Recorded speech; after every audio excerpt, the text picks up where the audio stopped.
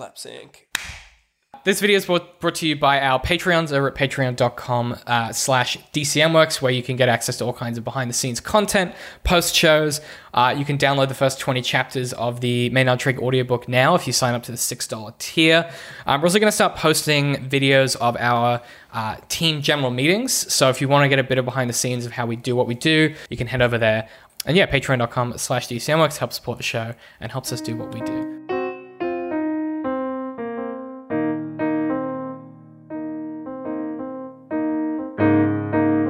Anyway, okay, let's just fucking do the show. All right, in 3, 2. Hey guys, welcome back to the Alpha Writers Podcast, official podcast of digital and creative media works, where each week we take something from pop culture and try to break it down to better understand it. My name is David. Hi, my name's Ben. Ben, we're joined this week by returning guest and friend of the show, Danielle.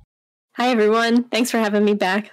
Danielle comes to us from Level Story. Now, bit of a disclaimer, we did record this episode and then we lost it all because Windows decided to update itself. So we're over here losing our minds slightly. So we got about 10 minutes in. So we got about 10 minutes in and then we lost it all. This first 10 minutes might be a bit you might interesting from your perspective. It's going to be weird for us as well. This week, Danielle, we tend to get you back for pretty story-heavy video games that focus on narrative. And it just so happens that recently the episodes we've had you on have been about, I guess, walking simulators. So Dear Esther and Firewatch. So I thought, why not continue that trend? Because this week we're talking about the meaning of what remains of Edith Finch. Those of you playing along at home, Edith Finch is a 2017 narrative adventure game developed by Giant Sparrow and published by Annapurna Interactive, directed and written by Ian Dallas. And just a bit of a tidbit that might help kind of contextualize this a little. It was originally going to be published by Sony, which is why it's got quite a lot of polish and money behind it. And it was eventually picked up by Annapurna to finish. So that might just help contextualize a little bit of why some of the game is so polished and then some of it feels like kind of half done. Yeah. Like the shark rolling down the hill, I'm thinking of specifically. There's some stuff in that where it's like they clearly just had to fudge it at the last minute. Oh my gosh. But as we always do before we get into the summary, we'll just go around and if this was your first time playing it, what did you think? And if this was coming back to it, was your experience any different? We'll start with Danielle this time. This is my first time playing, and I honestly really loved the game. My computer was having some issues while I was playing it, but other than that, I really enjoyed it. I knew nothing going into it except I'd seen a few shots of like one of the characters. I think it was Barbara. I saw a shot of her, and then the fish stuff I'd seen. But other than that, everyone's seen the fish. Everyone's seen the fish thing. It's such a good sequence. Yeah, I guess what I was gonna say. Like I saw just like one snapshot, and that was it. So yeah, other than that, went in completely blind and really enjoyed it. What about you, Ben? Yeah, I liked it. It's definitely along the same vein of stuff like Dear Esther and Firewatch. And like, I enjoyed those games. It's the kind of thing where you play it and then you kind of put it on the shelf for a bit. You play it like 2 years later, put it on the shelf. So it's the kind of game you go back to every now and then when you just feel like having a bit of a narrative moment. And I really like the fish bit. That I didn't go into this game completely blind. I was aware of the fish bit, so I was looking forward to the fish bit, and the fish bit was everything I thought it would be. Coming back to it this time, I had probably a similar experience to you, Ben, where I played it when it first came out because it was very much up my alley, and then I just kind of never thought about it again and didn't think deeply about it at all. And I was saying that one of the things I struggle with is normally when I'm playing something or watching something for the show, I kind of immediately know like the angle I'm going to tackle it from, or like the thing I want to focus on or really like bed down in. Didn't really happen with this game. There wasn't really a moment where it kind of clicked for me that there was a particular topic I wanted to cover. I don't think it's a fault of the games necessarily. I just think it's such a specific, discrete story that it doesn't leave a lot of room for interpretation. I think the only mystery that goes unsolved is what happened to Milton. That's about it. What I'm going to do with the summary is, because we have the audio for that, I'll just cut the gameplay over that. So we'll use my original summary so I don't have to redo it. Oh, sweet. Nice. So I've just thought of that right then. There's a bit of podcast magic. Adam, cut that out so no one hears me say that. But so Adam, the summary can go here. And as always, there'll be time codes in the description if you want to skip.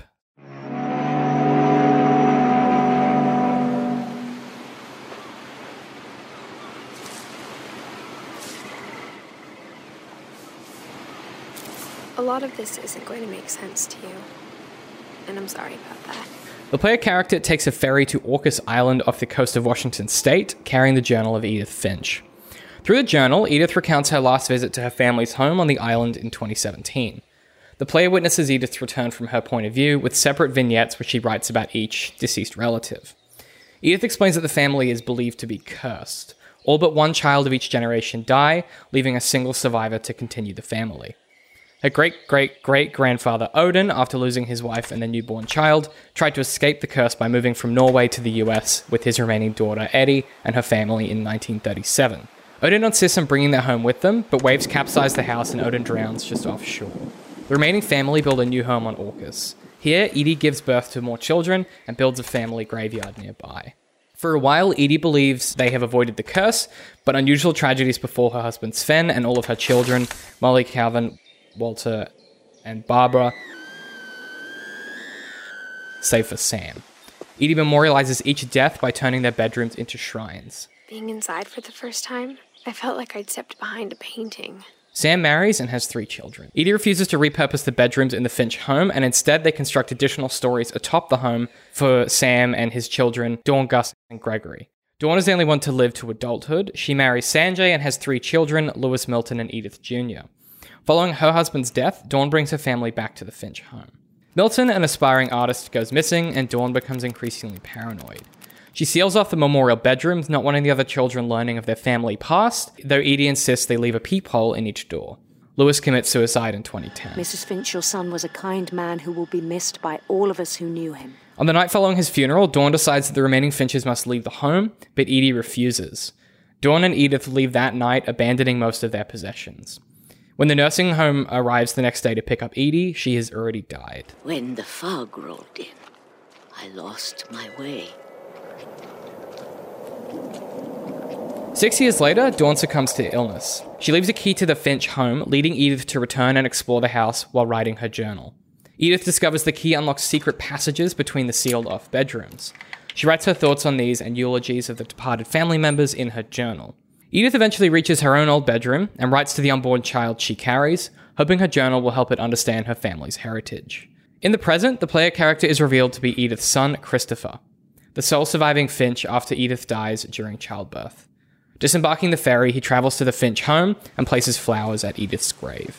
And when you look at the house, it had that history of imagination and stubbornness and madness. Any of it seems possible. So what we were talking about last time before we lost the footage, which, my goodness, was about sort of whether or not we had enjoyed the fact that it was fairly linear and there isn't really many options as far as the ways that you can approach this game. Everyone ostensibly has the same experience from start to finish, which I think, is not a fault of the game, but it's just worthy of note in that what we're going to be describing here is pretty much what anyone who's played this experienced. Yeah, it's not like Dear Esther where we all had slightly different sort of things happen. And, in Dear Esther, there's like a lot of like secret stuff as well, where it's like if you don't notice it or if you don't really pay super close attention. Or like if you haven't read the Bible, like you're not going to get half of the imagery. Right. Like there's a lot of stuff in that is very reliant on what's like external knowledge and putting pieces together and really like, but when you do, it's rad. It's so cool. Like that game there's so much to unpack in it for that reason. I feel like this game is a bit less like that. But so really what I wanted to focus on and talk about was the fact that this game, the kind of gimmick or the thing that makes it interesting is the framing device that allows them to tell the story in the way that they do. So similar to Dear Esther, the story has a specific framing device. And in this case, the story is you're reading Edith's journal and there's this like dreamlike, so you're inhabiting the story about the words from her journal, and it has a dreamlike quality, and the text appears as in-world, or the narration appears as like in-world text, and actually becomes like the central function of the story. So it's hard to explain. We'll put a clip up here, but you basically, as you're walking, the words appear in-world. So actually 3D objects in the world, and you can do stuff like walk through them, or some of them like blow away in the wind and things like that. It's a really neat effect, and it's quite a unique visual aesthetic that I don't think a lot of games have done since. There's like a few examples of it. Can't think of any off the top of my head, but it's definitely a device that's been used a few times. I don't think it's used to the extent that this game uses it. Yeah. It's kind of used in Edith Finch to kind of drive you in the direction you need to go. So if you're walking around and there's like text that appears next to it, it'll actually grab your camera and Yeah. pull it to the Right. text. So Okay. it actually, when you're dealing with like level design, when you're like, how are we gonna make it obvious where to go? And like this game does a lot of that, where it'll do like pathing, where it'll you'll walk into an area and then you'll turn around, you'll walk back, but you'll actually end up walking down a different path without realizing it, just because they've kind of hidden the path that you came up and then revealed the other one. So like tricks like that, the game's full of it. But then if we just make the camera lock to the direction you need to go, It helps. it kind of it does help. It's also what you want to be looking at. Yeah, That's the other thing. Right. The voice acting is pretty superb in this. So there is some stuff that I got I was like, I don't know. It kind of rubbed me the wrong way. But I think in general, like all of that works pretty slickly. There was never a point where it felt forced either. Did you know that was the thing that this game does going into it, Danielle? Or was that a surprise for you when the narration started? That was a complete surprise to me. I had no idea that it would do that. And I really enjoyed that. I thought it made me think of almost like being a kid again and playing those games in the 90s where you would have text on the screen, but except it was making it more creative and not obviously a much more adult story. I just thought to myself, it reminded me a lot of like a visual novel or something. And I loved seeing the text on screen. And like you said, like the effects of it, I loved every part of it.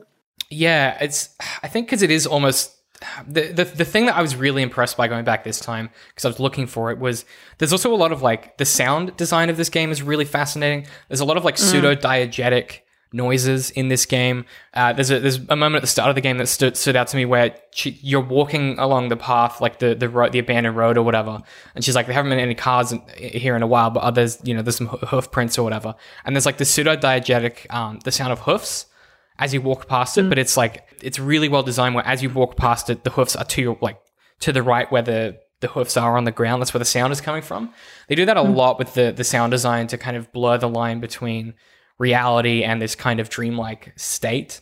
And I think that's what this game is probably best known for, is the way that you experience it, not necessarily... I'm not sure that people would remember the story of this game so much as they would remember the experience of playing. And that this kind of goes to something that Marshall McLuhan, McLuhan, I can never say his name, but McLuhan's seminal piece, Understanding Media, The Extension of Man, was where he coined the phrase, the medium is the message, and this game is a perfect encapsulation of that, where in practice, McLuhan proposes that a communication medium itself, not the content, is the focus of what people take away from it. So what he's trying to say is that how we consume something and how it's communicated is often more important than what is said.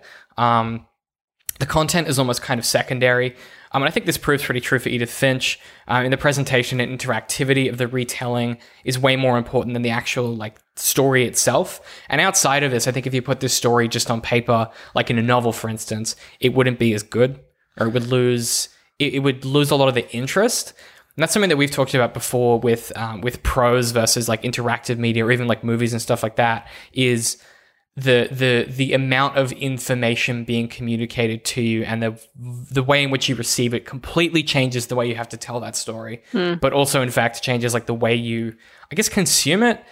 And I think that the content is woven into the medium is what makes the game enjoyable. I would agree. Yeah. The fact that the text floats in the air, things like that. Whereas I think for something like Dear Esther, that's also true in that you're not really doing gameplay interactivity, you're walking around. And the lack of interactivity is what makes that work. So I think it's a really specific thing with games that doesn't really exist in other media to the same extent, I don't think. Yeah, because games, you have to interact, right? You have to be doing something. Otherwise, I hate this phrase, but not a game. I mean, if you're not doing anything, which is why I would never constitute games like this not a game, but that's a whole nother can of worms. Yeah, that's a whole nother discussion. Yeah, but what I'm getting at is that with games, obviously this interactive element is important. And so by weaving in these different things, like having the text flow around you, or like you said, the sound effects with the hooves next to you, it's just a more unique way of approaching it.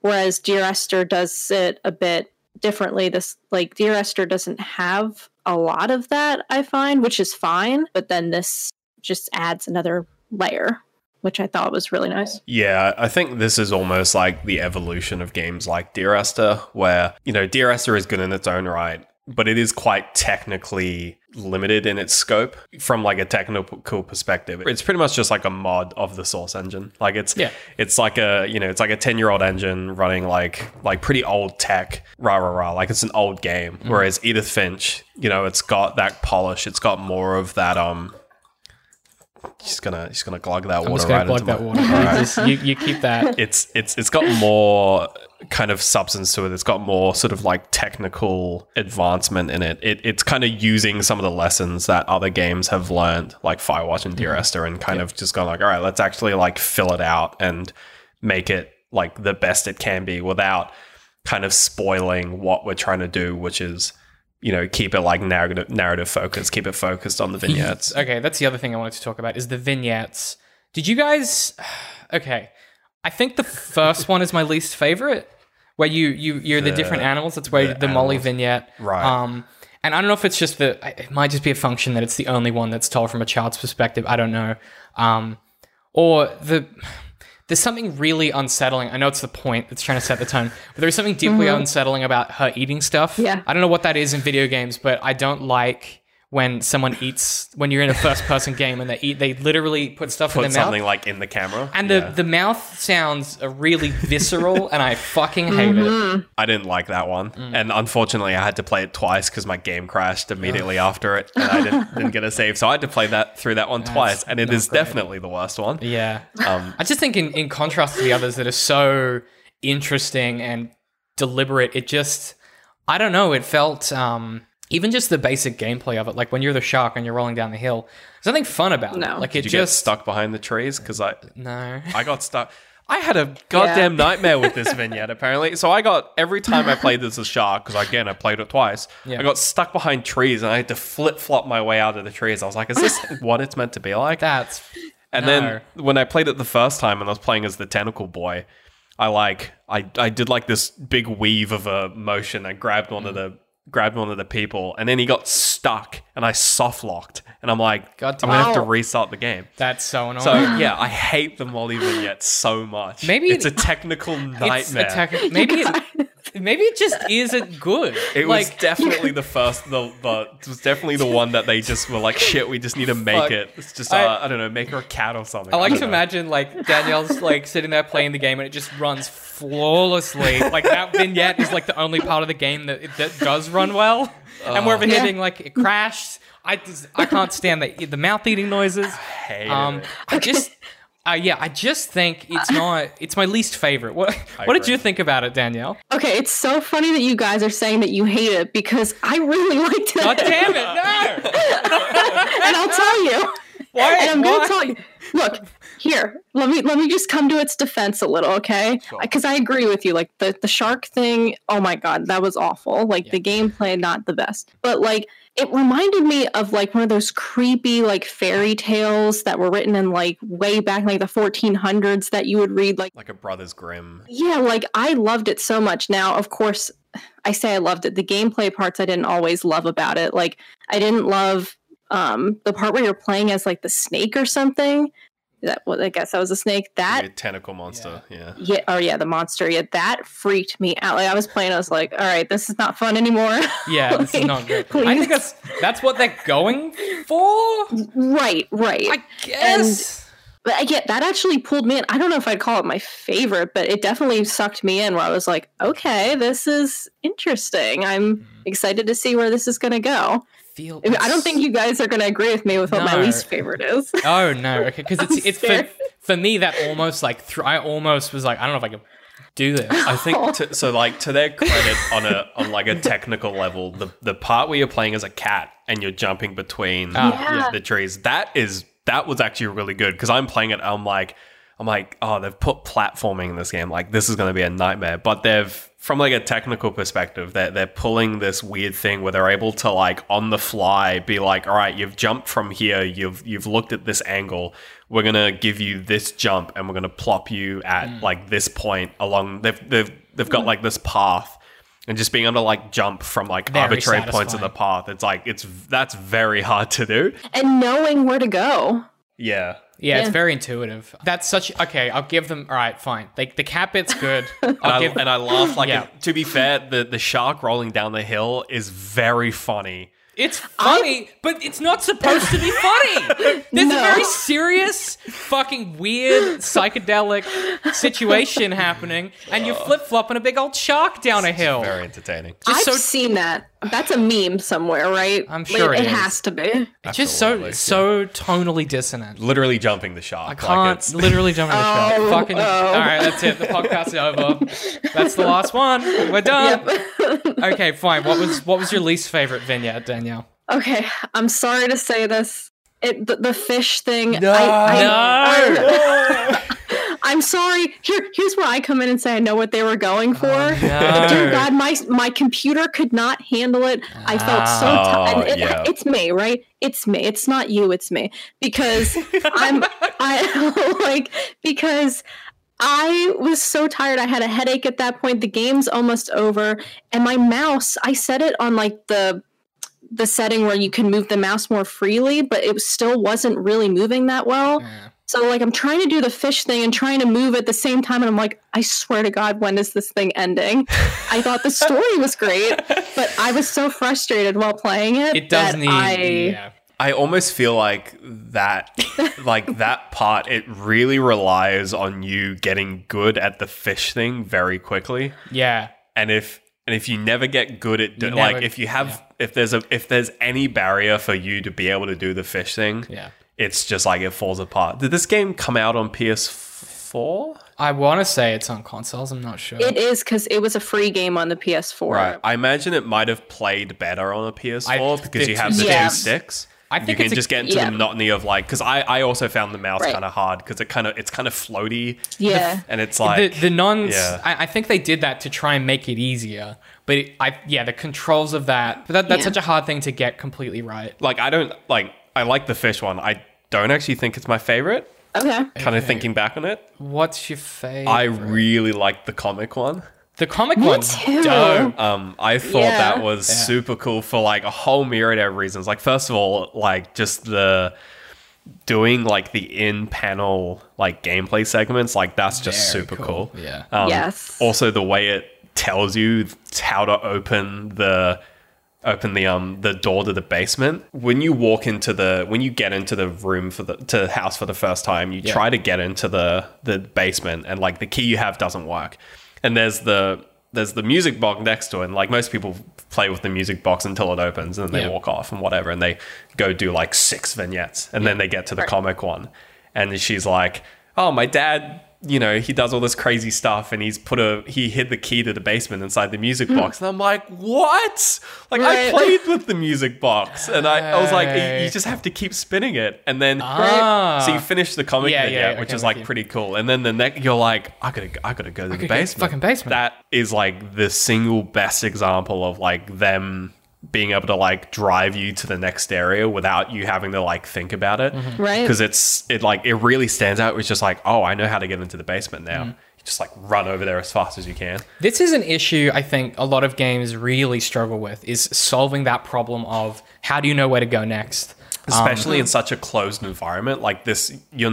It's not like a Uncharted Nathan Drake kind of experience where it's like you'll get physically taken from one place to another by like a train or something. It's more like Yeah. what do they call, like an escape room thing. Yeah, it's really very- what Yeah. you know. It's got that vibe. Sure. And there's this thing, and I was thinking about it because I was playing Among the Sleep the other night because I hate myself. Cannot handle that game. But for the specific reason that after I played this, I wanted something for contrast that was trying to do something similar, where it wants the gameplay and the story to be kind of one-to-one sort of, and using the medium as the message, because like your baby doesn't really understand stuff. Played And there's- Resident Evil 7. yeah. It's also just the same game. The same thing. So it's interesting, but it was interesting by contrast that game so often struggled to tell me where to go next, even though there was really usually like 2 or 3 options. And there's one area where you come back to you go into 3 separate areas that you can do in any order, and then you come back to the one area. But in those 3 or 4 areas, knowing what to do next, its ability to signpost that was limited to the point where there was one area where the developers clearly gave up, and they're just like, here's a fucking waypoint. Like they throw one in there, and it's non-diegetic. Like, Yeah. It's just a fucking waypoint. And it was that where it's like, for contrast, Edith Finch is so good at being like, hey, if you're following along and paying attention to the story, it's almost like you don't need to work out where to go next. It naturally like reveals itself. There are a few hiccups. Probably the one time where I got kind of spun around the wrong way was when you get into Dawn's, like you climb up the climbing wall. Yeah. You get into Dawn's area and there's a pole that goes down. I was like, oh, I got to go down the pole. You don't go down the pole. You have to go out the window to your out the left. window. I was like, why would you put the pole there if you don't want me to go down the pole? Don't put the pole there. It's like, don't put the pole there. I know. There's a few bits like that. There's a few bits like that where it's like they give you just like something to play with and it sends you down the wrong path. But apart from that, the pathing is really well done. Did you feel at any point, so like there are a few highlights in this story of like visual imagery and stuff like that. I'm sure Danielle on your end, that was probably when your computer was crying. Yes. But there was a moment for me where there's two moments in this game that really stood out to me. The first is when you go into the bedroom of Edith's brother, which is the boat that's in the the boat that has been. Yeah. Oh yeah. That's a fucking cool. Yeah, the artist. He's the fish boy. He's the fish boy. The fish boy. His room's fucking rad. I want to live there. I was like, that's cool. Yeah. It's cool as shit. There was something fantastically mundane about just putting a boat in a fucking tree. I really like it. He was like his character, and like you pick this up just by his like environment and like his story. Like he's such just like a college dude. He is. He's just like he's smoking joints and playing video games. Yeah, like, pretty much. Which I like. I like that, but I like that it doesn't err on the side of like, and he's a moron. Like he can still hold down a job type thing. So, if anything, he was very good at his job. Yeah, so I liked that it didn't. They didn't get lazy with that because I can see the tendency there is to be like, he's an artist, man. He just smokes weed and jacks off all day. Doesn't do anything. Like it's like no, he actually has a job and he's productive, which I thought was kind of nice. The other moment for me was when you're outside, sort of near the beach, and you come up and there's the graveyard, and you get to the very end of the graveyard, and you can see the old house. Yeah. At low tide, because they kind of allude to the old house a few times, but it's like never. It's not until after that you get the explicit, like when Edith, like after she sees it, she's like, yeah, Odin traveled here and brought the house with him, which is an insane thing to do. But looking at that house that's like kind of buried in the ocean, I was like, oh, that's really fucking tragic. Like that was when the tone really worked for me. They got so close. It reminded me a lot of a series of unfortunate events. Actually, this game. Yeah. Totally. It has that weird, a bit less whimsical, but in general, it has that vibe to it where it's like it is a slightly heightened version of reality, but things still kind of make sense. Oh wow! Yeah, this just makes me want. I just want a video game of that now, of that story. I just want to rewatch the Netflix show. There is a series of unfortunate events video game on the PS2, and it's not good. Okay, we're gonna have to play that at some point for the channel. I'm pretty sure there is. It's like a movie tie-in, and it's horrendous. Was it the movie tie-in from the film? Oh God! Okay. I'm pretty sure it's like a weird 3D platformer, and it's hot. We're gonna put our hands on a PlayStation 2 in that game at some point because that sounds amazing. This game it's about an hour and a half end to end if you kind of know what you're doing. Yeah. It's a pretty short experience. I think everyone should play Firewatch because I think it's an abject lesson in it is. I think people that don't like video games should play Firewatch because it teaches you something about what it is to be a human. Like that game teaches you empathy and expectation and gender politics in a way that is so seamless that I think every person should play that game at some point if they have the opportunity. Yeah. Edith Finch doesn't really say anything, and this is kind of the point that I want to bring us to at the end here is what is the game? What is it about? What is it trying to say? Because I've been trying to work it out. Like I've been sitting there thinking about it, chewing through it, and I just don't know that it ever really says anything. The obvious response is I don't think it needs to say anything. But it seems like it wants to. It's so much of it is so heavy-handed that it feels like it's trying to convey something.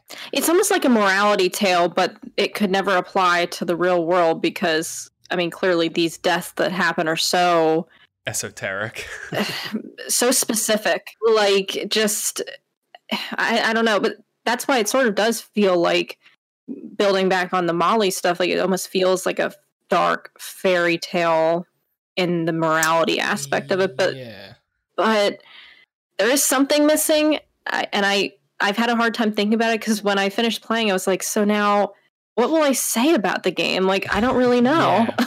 That was kind of the issue I had, because normally we can scrutinize and be like Dear Esther, like, is saying a lot of things, but it's saying one thing, and that thing is about like grief and loss and process.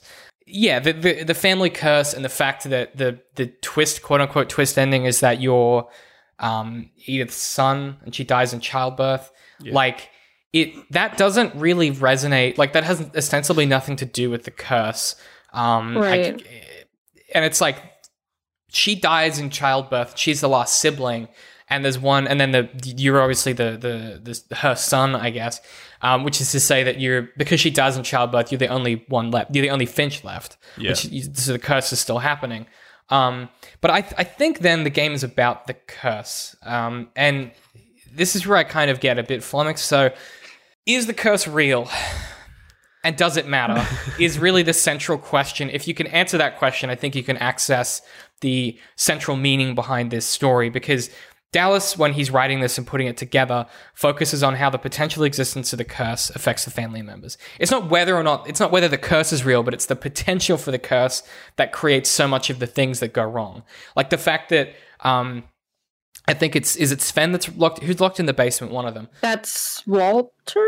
Walter, yeah. So Walter's locked in the basement in the hopes that he will outlive the curse effectively, but it's not really any kind of life because he's locked in a basement. And then in escaping the prison that they've created for him to protect him from the curse, he immediately dies by getting hit by a train, right? So instantaneously. Almost instantly. Yeah. And the cruel irony of that is, of course, because he broke through a wall and is on a train track. So that's always going to be a possibility. So it's like, is the curse real? I don't think it matters, but I think the game wants it to matter, because there's even a line where Edith says, right after that scene, she says, quote, "Maybe we believed so much in a family curse, we made it real," end quote. So I think if the story is about anything, it's kind of a story about stories, because the family is constantly telling a story about this curse that befalls them, and they're constantly talking about it and telling each other about it, and it makes these things realized. It makes these things real in a sense, and you're playing a character. It gets weirdly meta. So you're inhabiting someone's version of the journal, like of Edith's journal, which is a story being told to you as a different character while you're playing a game, which is telling you a story. It's almost like Dallas knew that there was something. It's just like so meta. Like I think that's where it comes unstuck, and I think that's why it feels like something's missing, because there's enough layers to it where it's kind of like, you know how you watch Inception and it's until like the 10th time and the 5th like article you've read about it that you kind of get what it's trying to say. Right. This feels like that, but when you dig through it and you kind of get to the bottom of it, there's not really much there. And I don't think it needs to have anything there, but if it's a story about stories, who's it for? I guess people like us who think about story. Do you know what I mean? Like, because it's for that reason I wouldn't recommend it to most people, unlike Firewatch. Do you know what I mean? Well, maybe that's the point. Like, maybe, like, okay, if we're talking about going back a bit to the curse, does it matter? I don't think so. Does any of it matter? No, because death is death no matter what.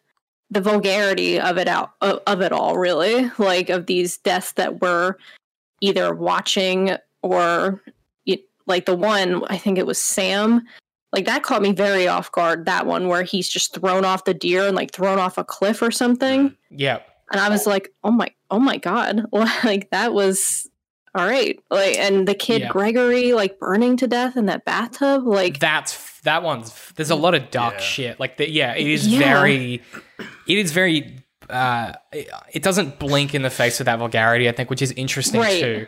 Yeah, it doesn't pull any punches. How did the kid die? How did Molly die? I think I don't know. Do you know what? That's because she doesn't die at the end of her vignette. She just is in bed. Yeah, and she's like, something's coming for me. I think she's. I guess that's the insinuation that the monster gets her. What, the same monster that got Barbara? Like, I don't know. What's it? I don't know. I thought it was trying to do, like, she died of, like, some kind of sickness. Yeah, or something. Maybe. Yeah. Actually, that would be a good reading of it. Just because it's from her vignette's from a perspective of a 10-year-old, and it's like, you know, it's like, how do you explain? We've seen it a lot recently, kind of with this whole COVID situation, the whole like invisible enemy kind of thing. It's like, how do you explain that to it? Like, how does a 10-year-old kind of process that? Yeah. But 1948? I don't know. Like, there might have been some pandemic. I mean, it wasn't the Spanish flu. That was after World War One. Well, 48's post World War II. Yeah. So I don't know. It's again, but I mean, I don't think it matters how she died necessarily, but it's an interesting question, I guess. I'm not sure that it's a game that I'd recommend for that reason, in that it's so completely focused in its execution and its story. But I think if you don't care about story or storytelling, it's probably just a fun theme park attraction, which is fine. Video games can be that. There's nothing wrong with that. But it's not like you come away with it and like we were saying, it's not like you come away with it and you're like, now I'm thinking about existence in a different way, or I'm interrogating these ideas that they put forward. It just kind of ends and you go, okay, well, I guess that was nice. That was a nice ride, and that's totally fine, I think. Firewatch kind of tricks you a bit, where it's like it teases all of these cool mechanics, and like it teases all this like different type of gameplay. Like I think like the funniest thing in that game is that when there's a period where like you have a fishing reel, and it's like your character's like fishing, and then it's like, all right, there's like a button to put it away, and the moment you put it away, it goes away forever. It's like there is no fishing in this game. It's like, it's such a funny, like, when you realize you're like, yeah, we had a fishing hook at one point and it's just gone. Yeah. But I feel like with this, there's always like, if you know what the game has, like if you've been, if you know that the fish thing exists, there's kind of like this promise of like the vignettes. We're like, oh, it's got all these cool, interesting like gameplay moments with all the vignettes, and like, yeah, it delivers on that promise, and the rest of it is kind of very easy to just like ignore. You could easily just power through and be like, give me to the next vignette. I want to play the video game. Yeah, I could see that. Right. It doesn't end in the same way where like Firewatch ends, where it's like Firewatch, there's like this whole promise where it's like, you're going to meet Delilah, it's going to be great. But then it's like, it just like punches you in the gut. It's like, no, bad gamer boy, you did it wrong. You feel that Campo Santo shaped knife in your back, and they're like, we got you. You learned something. Yeah. Whereas this, like, it delivers, and I think for me, like the main kind of like conflict or like takeaway is like the difference between like Edie and Dawn, where it's like, do we tell the story? Do we tell the story which is like wrapped up in all this whole myth of the family curse and stuff, or do we just ignore it and try to live our lives because, God damn it, 2 of my kids have died, I've only got 1 left. Right. Like, just leave, just let me have a life. Yeah, and I think that is the question at the core of it, is like, do you spend your entire life anticipating like, this curse, wallowing in this curse, or do you just live your life? And either solution seems to be to just live her life. Right. Yeah. I would also say, just before we wrap up, the other thing I really liked in this game was was when you first come into the house. There's something really eerie about coming into the house and everything is as it was, like on the night they left. It's very if you've ever had to like go and like, if you ever had someone pass away and you had to go to their place and sort through their stuff, it's exactly like that, and it's so weird. It's a very weird feeling. To have to go and do that. It's like being in a stranger's house and they're not there. It's very strange. I really like that as a tone setter. That was a lot of the appeal to me when I was playing, was just walking up to the house. The first thing I thought was like of a Studio Ghibli film, or like the Weasley household.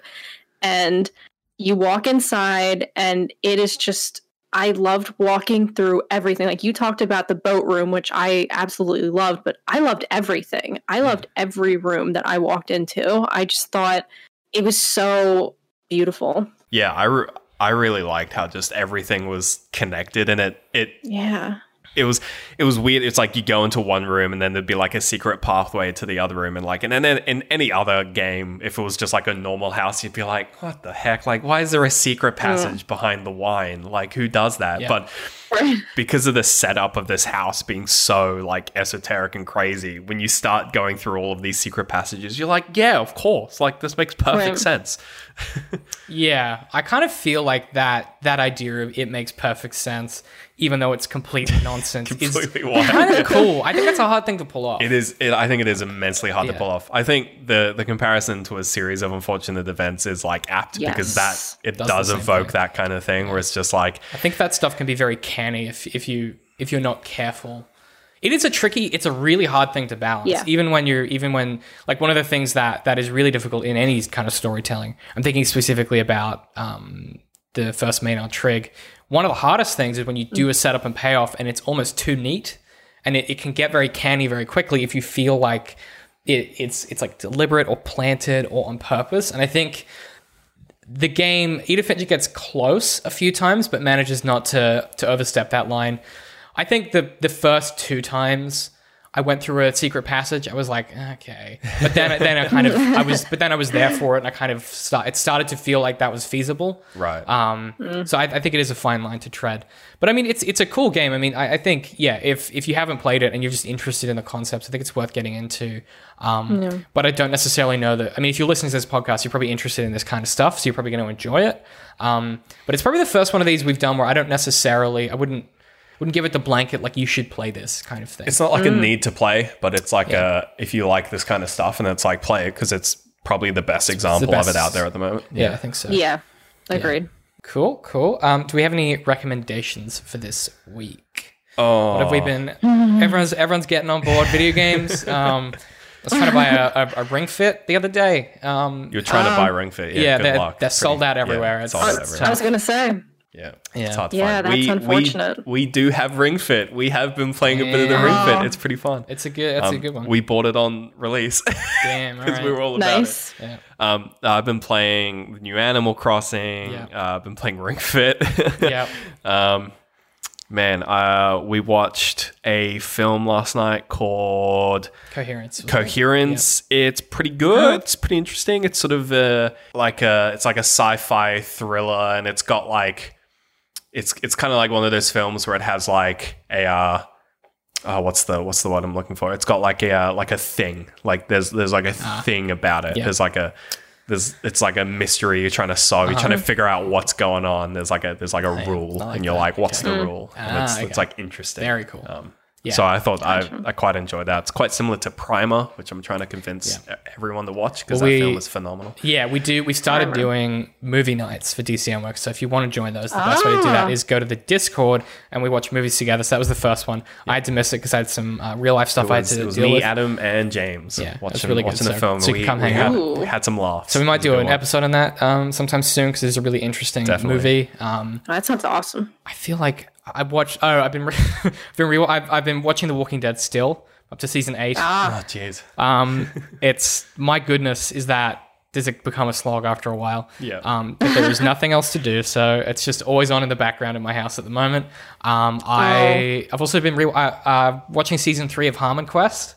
It's such a good show, and then also Community because that's out on Netflix. I'm doing a lot of Dan Harmon. I don't know what to tell you. I've been in the mood for some funny yet slightly sad, very well written stuff. So I think I might start rewatching Rick and Morty as well. Maybe. What about you, Danielle? What have you been getting up to? Honestly, the game that I've been playing the most recently has been the DLC for Kingdom Hearts 3. Because what else would I be playing but a Kingdom Hearts game? This is true.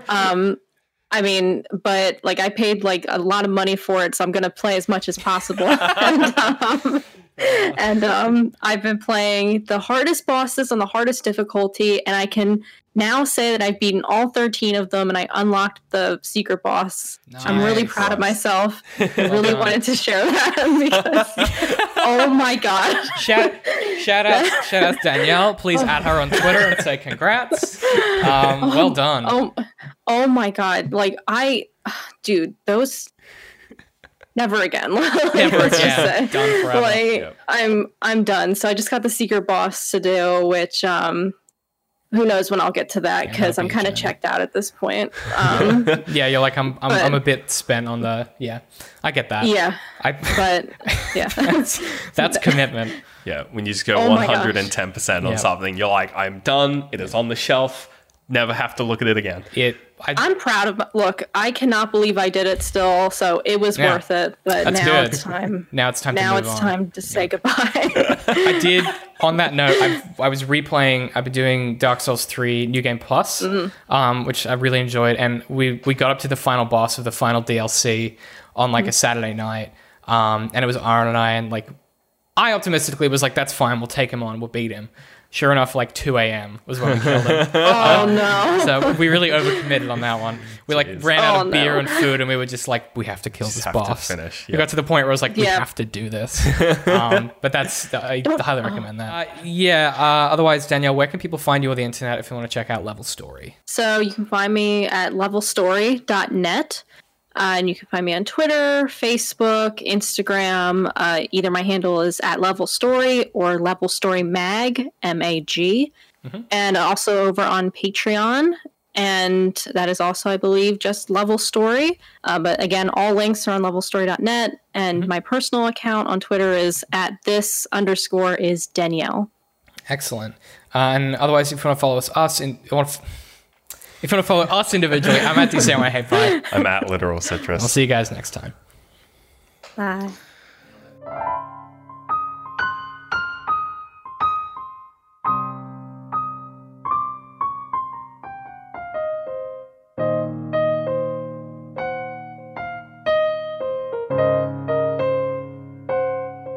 All right, that's it. Cool. Nailed it. That was awesome.